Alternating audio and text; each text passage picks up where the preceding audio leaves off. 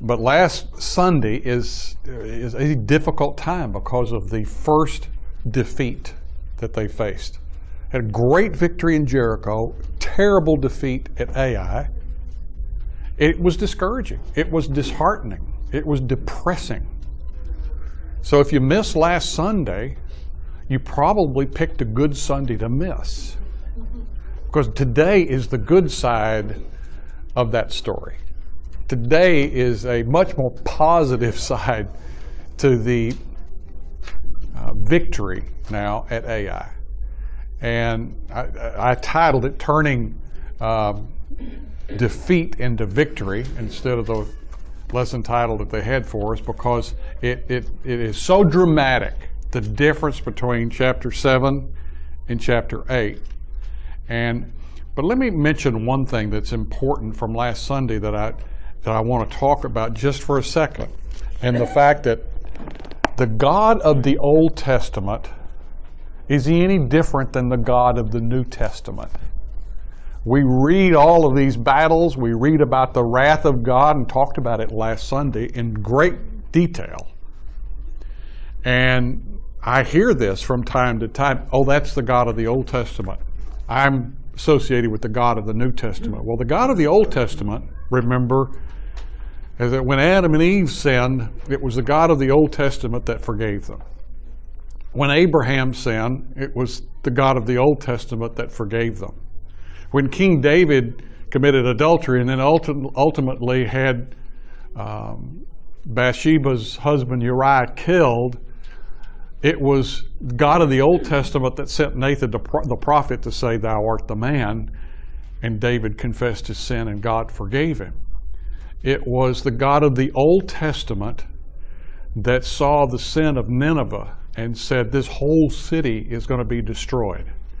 But I'm going to send Jonah to give them one last chance. And Jonah went and preached, and the greatest revival in history took place when the whole town of over 100,000 were saved. So if you study the Bible through the eyes and the leading of the Holy Spirit, you have to come to the same conclusion that the God of the Old Testament and the God of the New Testament are exactly the same. And that God never changes. He's exactly the same from eternity past to eternity future. Now, in chapter 7, when sin was found in the camp, they had to deal with that because 36 people lost their lives. They were routed at Ai, and Achan had taken of the loot that he wasn't supposed to. And I didn't go into a lot of detail, but you said, well, his family and all of them were judged for it. It was a terrible judgment.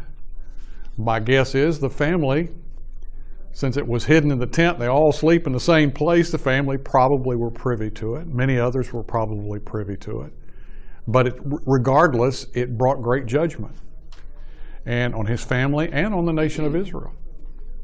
So you go from there to this week, which is even a better title, is The Fresh Start. This is a fresh start. They go and the first fruits of battle, God said, are mine. And it's going to be interesting what God says about the second battle. And today, the Israelites get a second chance. That's why I like teaching this chapter so much, because they get a second chance. Now, I know none of you have ever had a second chance before in your Christian life, but you may encounter some period in time in your life when you feel like you need a second chance. Okay, this is your chapter, okay? So all day I want you to think about Ai. Funny little name for a funny little town. We know there were 12,000 there. But what I want you to ask and answer, hopefully by the end of this lesson, is what is my Ai? You'll understand in a minute. The fresh start. F.W. Robertson, who was a famous British preacher, said on August 12, 1849 in a sermon, "Life, like war, is a series of mistakes, and he is not the best Christian nor the best general who makes the fewest false steps. Poor mediocrity may secure that. but he is the best who wins the most splendid victory by the retrieval of mistakes. Forget mistakes, organize victories out of mistakes. Henry Ford, now this is secular from Henry Ford, but it says basically the same thing. He said, he defined a mistake as an opportunity to begin again, but more intelligently. And I think that's what we're going to have today. You know, chapter 8, and I think this is written on your notes, is a beautiful transition from chapter 7. And it's really in 3 movements. You go on transitioning from chapter 7 to chapter 8. The first movement is that you go from discouragement to encouragement. You see that in the first verse. They were very discouraged. Remember, after Ai, very discouraged. And of course, you just won Jericho, then you lose 36 people in your next battle, which should have been easy. They go in chapter 7 from defeat to chapter 8 to victory. And they transition from absolute dismay. Remember Joshua, when it happens, what did Joshua do? He fell on his face. He said, what's going on? So you go from dismay to the end of chapter 8, which is worship. Great transition. Now, I'm going to give you the outline. First of all, let me just show you quickly where we're talking about. We talk about Ai. It's very small, so I'll point it out. Here's the Dead Sea, or Sea of Galilee. But they just crossed over the Jordan. Here's Jericho. And if you just go a little bit, what they think, they don't really know for sure where Ai was. But if you just go a short distance, 10 to 15 miles, they believe it's from Jericho, west, a little northwest, is Ai and Bethel, which is also involved in this campaign. So I've already given you the 3 movements, the outline. Let me just tell the story first, and then I'm just going to tell the story, and then we're going to apply it. Okay? So let's talk through the story. First, God's encouragement and instructions in verse 1 and 2. So he says, all right, here's what I want you to do. I want you to do exactly as I tell you. I want you to gather your army together. I want you to go after Ai, and you're going to create an ambush. Okay? It's not like Jericho, which is important. Think about this as we talk for a few moments. Why is this so different than Jericho? If they'd had it their way, I don't know if it'd been me, I think, look guys, it's like when you played football when you were kids, and you hand it off to this guy, and he runs and he makes 15 yards every time. What do you keep doing? You keep handing him the ball off, right? Because this works. I think I would have said, okay, Joshua, we messed up, but I know what we need to do. We need to start walking around Jericho. Ai. We need to go up there. We need to walk around it once a day for 6 days, and then 7 times on the 7th day, and Ai is ours. But that's not what he said. He said, no, this time I want you to do an ambush. And then, so Joshua goes and he says, okay, here's the plan. And I'm going to take a number of people with me. Then we're going to have a number of people stay here and stay back. And then when they see us coming toward them, they're going to say, well, those dumb Israelites are going to do the same thing they did in chapter 7. Let's go get them. Right? And when they start to go get you, you start running away. Oh no, we're going to get hurt. Oh no, run away, run away. So they're running away. Right? And those of you that recognize Run Away, it's from a movie that I probably shouldn't have watched a long time ago. But my wife is back there pointing at me. It's the Monty Python movie, the first one, where instead of retreat, they go, run away, run away. All right. I have no idea why I brought that up, but they're faking them out. They're saying, run away, run away. And then the king of Ai says, let's go get them. Those idiots will kill them just like we did last time. They go after them, but there's a sneaky group over here. And, he picked 30,000 troops. He put 5,000 in one place. And so he said, all right, as soon as we're gone, he said, I'm going to hold up the javelin, the spear. And when I do that, that's the signal. You guys come around. You come into the unguarded city of Ai, and you burn it down. So they do. And so the battle of Ai takes place, and they do all of that, and the city's burning. They look back and say, oh, the city's burning. We better get back there. So they start to get back there. Joshua says, turn around. We're not running away anymore. And they come after them, and then the guys come over on the other side, and they bash them, and they wipe them out. And the results are good. And they end up, they come back, and Joshua says, okay, first of all, let's build an altar. So he builds an altar, and he said, let's worship. Let's bring sacrifices. Let's offer a peace offering. Let's make our confession, and let's thank God for what has happened. And then he takes stone and he writes in front of everybody. He writes the law of Moses on the stone. And then he doesn't stop there. What does he do next? Do you remember?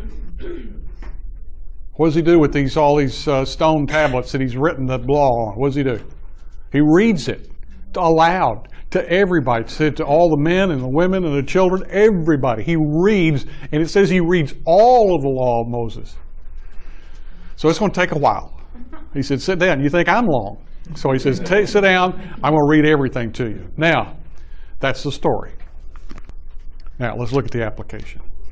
This is what I wanted to hurry and get to. Number one, God is ready to encourage and instruct us after we submit to Him. Look at verse 1 and 2. It says now, chapter 8, now the Lord said to Joshua, do not fear or be dismayed. I mean, that's clear. We'll come back and talk about that in a second. Dismayed, broken. Don't be broken. Don't be cast down. It's important. Take all the people of the war and go to Ai. And then he says, see, I have given into your hand the king of Ai, his people, his city, and his land. You shall do to Ai and its king just as you did to Jericho and its king. You shall take only its spoil and cattle as plunder for who? Who do you take it for? Yourselves. For yourself, right? Is that what he said in Jericho? Huh? No. What did he say in Jericho? Don't take anything. What did Achan do? He took it. Did he get in trouble? He got in trouble. This time God says, no, I want you to have it. Set an ambush for the city behind it. So, he says two things. He said, don't be afraid.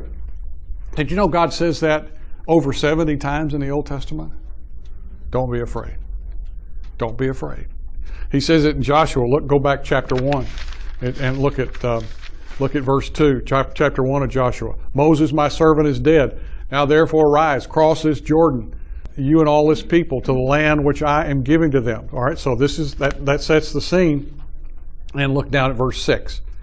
Be strong and courageous, for you shall give this people possession of the land which I swore to their fathers. Be strong, be courageous. He said, I'm not going to fail you. I'll be with you.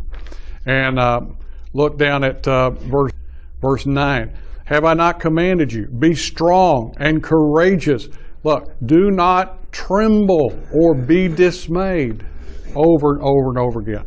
He says, okay, now I don't want you to be discouraged. I don't want you to be afraid, but I don't want you to be discouraged either. Because if you look back at Joshua chapter 1 again, he said in verse 2, Moses, my servant, is dead.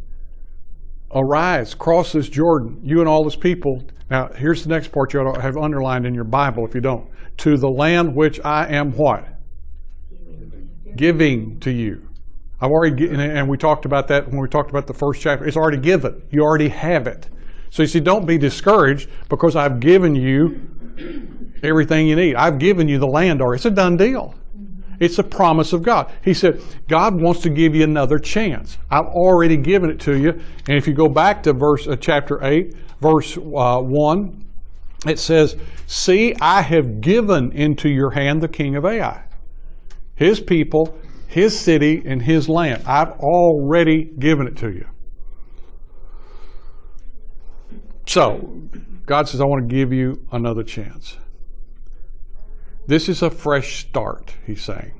And I want to encourage you. I want to tell you how it's going to happen, and I want you to be encouraged by this.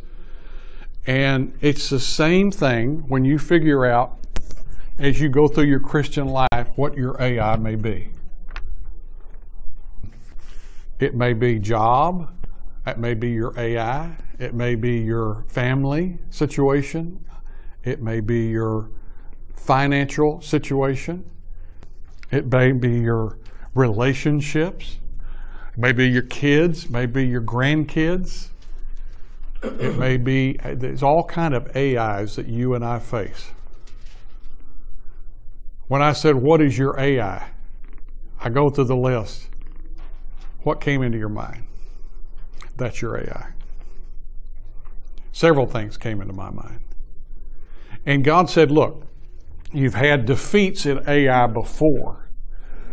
And those issues that you're facing around that job or around that relationship or around that battle that you're facing, you faced that AI and you've been defeated before. And the enemy says, I think it's time for you to give up. And God's saying, no, I'll give you a fresh start. I'll let you do this again. Who's got Psalm 37, 23 and 24? Tammy, would you read that? If you have your Bible, just turn there while she reads, because we're going to read two passages in Psalm. Both of these are great passages that you ought to mark in your Bible and remember them. Okay, Tammy. The Lord makes firm the steps of the one who delights in him. Though he may stumble, he will not fall, for the Lord upholds him with his hand. All right. Who has Psalm 42, 5? Psalm 42, 5. Why are you in despair, O my soul? And why have you become disturbed within me? Hope in God, for I shall again praise him for the help of his presence. Right. For I shall what? Again. Sometimes this fresh start comes after a trial, not a defeat in your life that you associate with AI. Sometimes this AI is a difficulty you're facing in your life. I thought about that this morning when I was praying and I was asking the Lord to give me something to say to our daughter. Megan, today would have been their 23rd, Megan and Kevin's 23rd wedding anniversary. And so I was thinking, what should I say? And so I wrote some things and prayed and asked the Lord. And then I started thinking, this is what we're talking about today. And I told Megan, I said, great loss and a tremendous, difficult, challenging time in your life. But it's also, you serve the God of a fresh start. And God has something really, really good for you. And so our AI is not always just this battle I'm having with, I'm having a battle with greed, or I'm having a battle with, hatred or anger, or I'm having a battle with this relationship, or it's not always that kind of battle. Sometimes it's the battle of what a trial and tribulation that you're facing right now. It can be an illness. It can be anything that God lays on your heart. And He wants you to know that your AI can be like their AI. It can be a time to see God turn it around. The encouragement is, you got another chance? Just believe my promise. You got another chance. Alexander White said, the victorious Christian life is a series of new beginnings. Isn't that good? Warren Wiersbe said, God never discourages His people from making progress. God, just let that sink in for a moment. God never discourages His people from making progress. All right, number 2. God alone is responsible for our victories. All right, look at verse, we saw verse 1, but look at verse 1 again, and just circle in 1b where it says, see, I have given into your hand the king of Ai. I, circle I. Go down to verse 7. And ye shall rise from your ambush and take possession of the city, for who? The Lord your God will deliver it into your hand. The Lord, Jehovah, Yahweh, the great I am, He will deliver it into your hand. It's His battle. Those AIs that just came up, that's God's battle. We went to a service yesterday, a memorial service. Susan was there, and we were at this service. And afterwards, Sally and I went to dinner, and we were sitting there talking. We were talking about our class and about our experiences. And so she said, "Give me the Cliff Notes on the lesson tomorrow." She doesn't want the full thing. You know, can you blame her? So she said, "Give me the Cliff Notes." So I'm sitting there and I gave her the Cliff Notes, and so I do that so that she can. I think she wants to hear the Cliff Notes, not because of what I'm going to say, so she can turn around and preach to me. And what she did very well, she said, "Listen, whose life group is it? Is it yours? God called you to it. God led you to do it, to start it. Whose is it, though?" I said, "Well, it's God's." Then she said, "Don't quit worrying about stuff. It's His life group. You're just up there to teach His word." And and I said, "Man, that's right." So she's not getting the Cliff Notes anymore. Did you notice that God changed His methods here? Did you notice that? What method did He use in Jericho? Well, go walking around the city, and it just fell. There's no doubt. This was God that did this.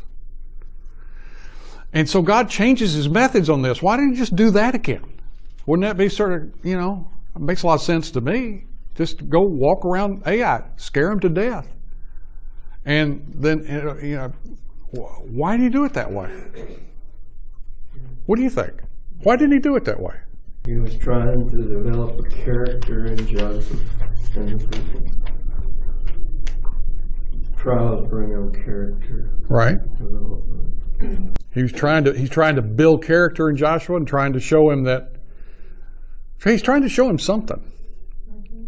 And he was building character. What was he? Go along with me on this point. He changed his methods, I think, sometimes in how he does things, is so that we don't build our victories around my previous personal experience. Because then it becomes all about me and not him. And that's what he's trying to build in him. That dependence on this, the battle is the Lord's. It's not yours. You don't figure this stuff out. He said, it's mine. And I'm giving it to you. I'm giving you Ai. Number 3, God is generous. Covetousness is unnecessary. This is just sort of a little thing that I saw in here that I said, that's what a truth that's taught over and over and over and over in Scripture. Look at verse 2. You shall do to Ai its king just like you did to Jericho its king. One exception. You shall take only its spoil, its cattle, its plunder. For who? For who? Come on, guys. Wake up. For yourselves. For yourselves. Take it for yourselves. If Achan had just waited, he'd have got it all. He'd have got the Babylonian robe. He would have got the silver. He would have got the gold. He would have got it all because God's not greedy. He's going to give it to us. But God wanted the first fruits, just like we heard in the message this morning. First battle, first fruits. He said, this is mine. It's dedicated to me. He wanted to see, you depend on me. You know, all this is very nice and everything. But if Achan had just waited, what misery would have been averted? Because God's not greedy. A lot of people, they said, I'm not going to give. I'm not going to do this. Because this is that preacher. He just wants your money. I thought it was funny a few weeks ago. Pastor Steve was preaching and he said something about giving, and he said, and some of you say every time I come, you preach on giving. He said, well, that's sort of an indictment on yourself because I only did it once this year. So you don't come very often, do you? But you know, a lot of people think that all this is all about money. And yet we serve a God that's generous. We generously sit here, all of us today, with think of what God has given us in relationships, in possessions, in health, and what God has given us. He's so generous. But that's the last point. I want to go to verse 30 to 35. I think I'll read this. We've got 5 minutes to read this. After victory, they worshipped. A lot different than what happened after their defeat. Verse 30, then Joshua built an altar to the Lord as the God of Israel in Mount Ebal, just as Moses the servant of the Lord had commanded the sons of Israel, as is written in the book of the law of Moses, an altar of uncut stones which no man had wielded, an iron tool, and they offered burnt offerings on it to the Lord, sacrificed peace offerings. Then he said he wrote there on the stones a copy of the law of Moses. And everybody was there. And you go on down, verse 34, then afterward he read all the words of the law, the blessing and the curse, according to all that's written in the book of the law. There was not a word of all that Moses commanded which Joshua did not read before all the assembly of Israel, with the women and the little ones and the strangers who were living among them. So after this great victory, they had a party. He said, build an altar. Let's confess our sins. Let's ask God to forgive us. Let's praise Him. Let's spend time in His presence. Let me write the law. Part of their learning the law. Do you notice later on, when instructions were given to the kings of Israel, one of the things the kings of Israel were supposed to do when they became king is to write out the law. Didn't happen very often. But so Joshua was writing and saying, here's thou shalt not kill. Thou shalt love the Lord thy God with all thy heart. He's writing all these portions of the law, the whole law. Then he reads it all. So they spend time in confession and prayer, in His presence, and in His Word. And that's a great way to spend it after God gives you great victory. So we go from great defeat to great victory. You hear a lot about Abraham Lincoln's failures and then how he succeeded ultimately. You usually just hear about he failed, but ultimately became president. But listen to his life was the perfect example of a fresh start. In 1832, he lost his job. He was defeated for the state legislature.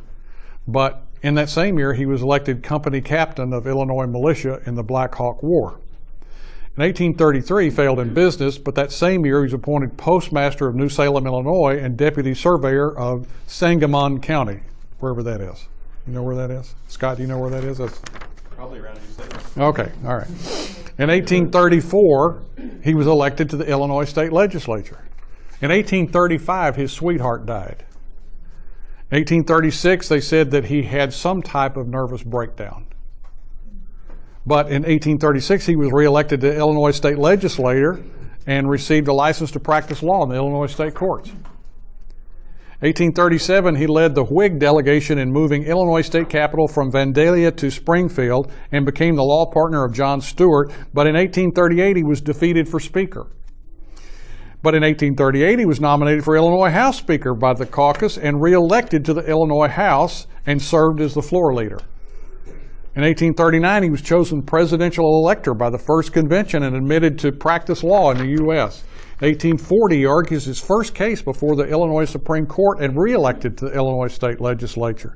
In 1841, he established a new law practice with Stephen Logan. In 1842, he admitted to practice law in the U.S. District Court.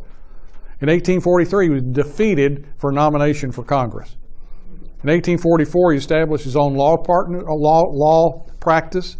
In 1846, he was elected to Congress. In 1848, he lost renomination. chose not to run for Congress. In 1849, he was rejected for land officer, but he was admitted to practice law in the U.S. Supreme Court. Declined appointment as secretary and then as governor of the Oregon Territory. In 1854, he was defeated for the U.S. Senate and elected to the same year to the Illinois State Legislature, and where he declined to run for the Senate. In 1856, he was defeated for nomination of vice president. In 1858, he was defeated for the U.S. Senate. In 1860, he was elected president. Now let's just translate that. Okay? And I'm not sure if what Abraham Lincoln's spiritual condition was. That doesn't really matter. What really matters is that God does even more so with his children with their AIs. All right, let's pray.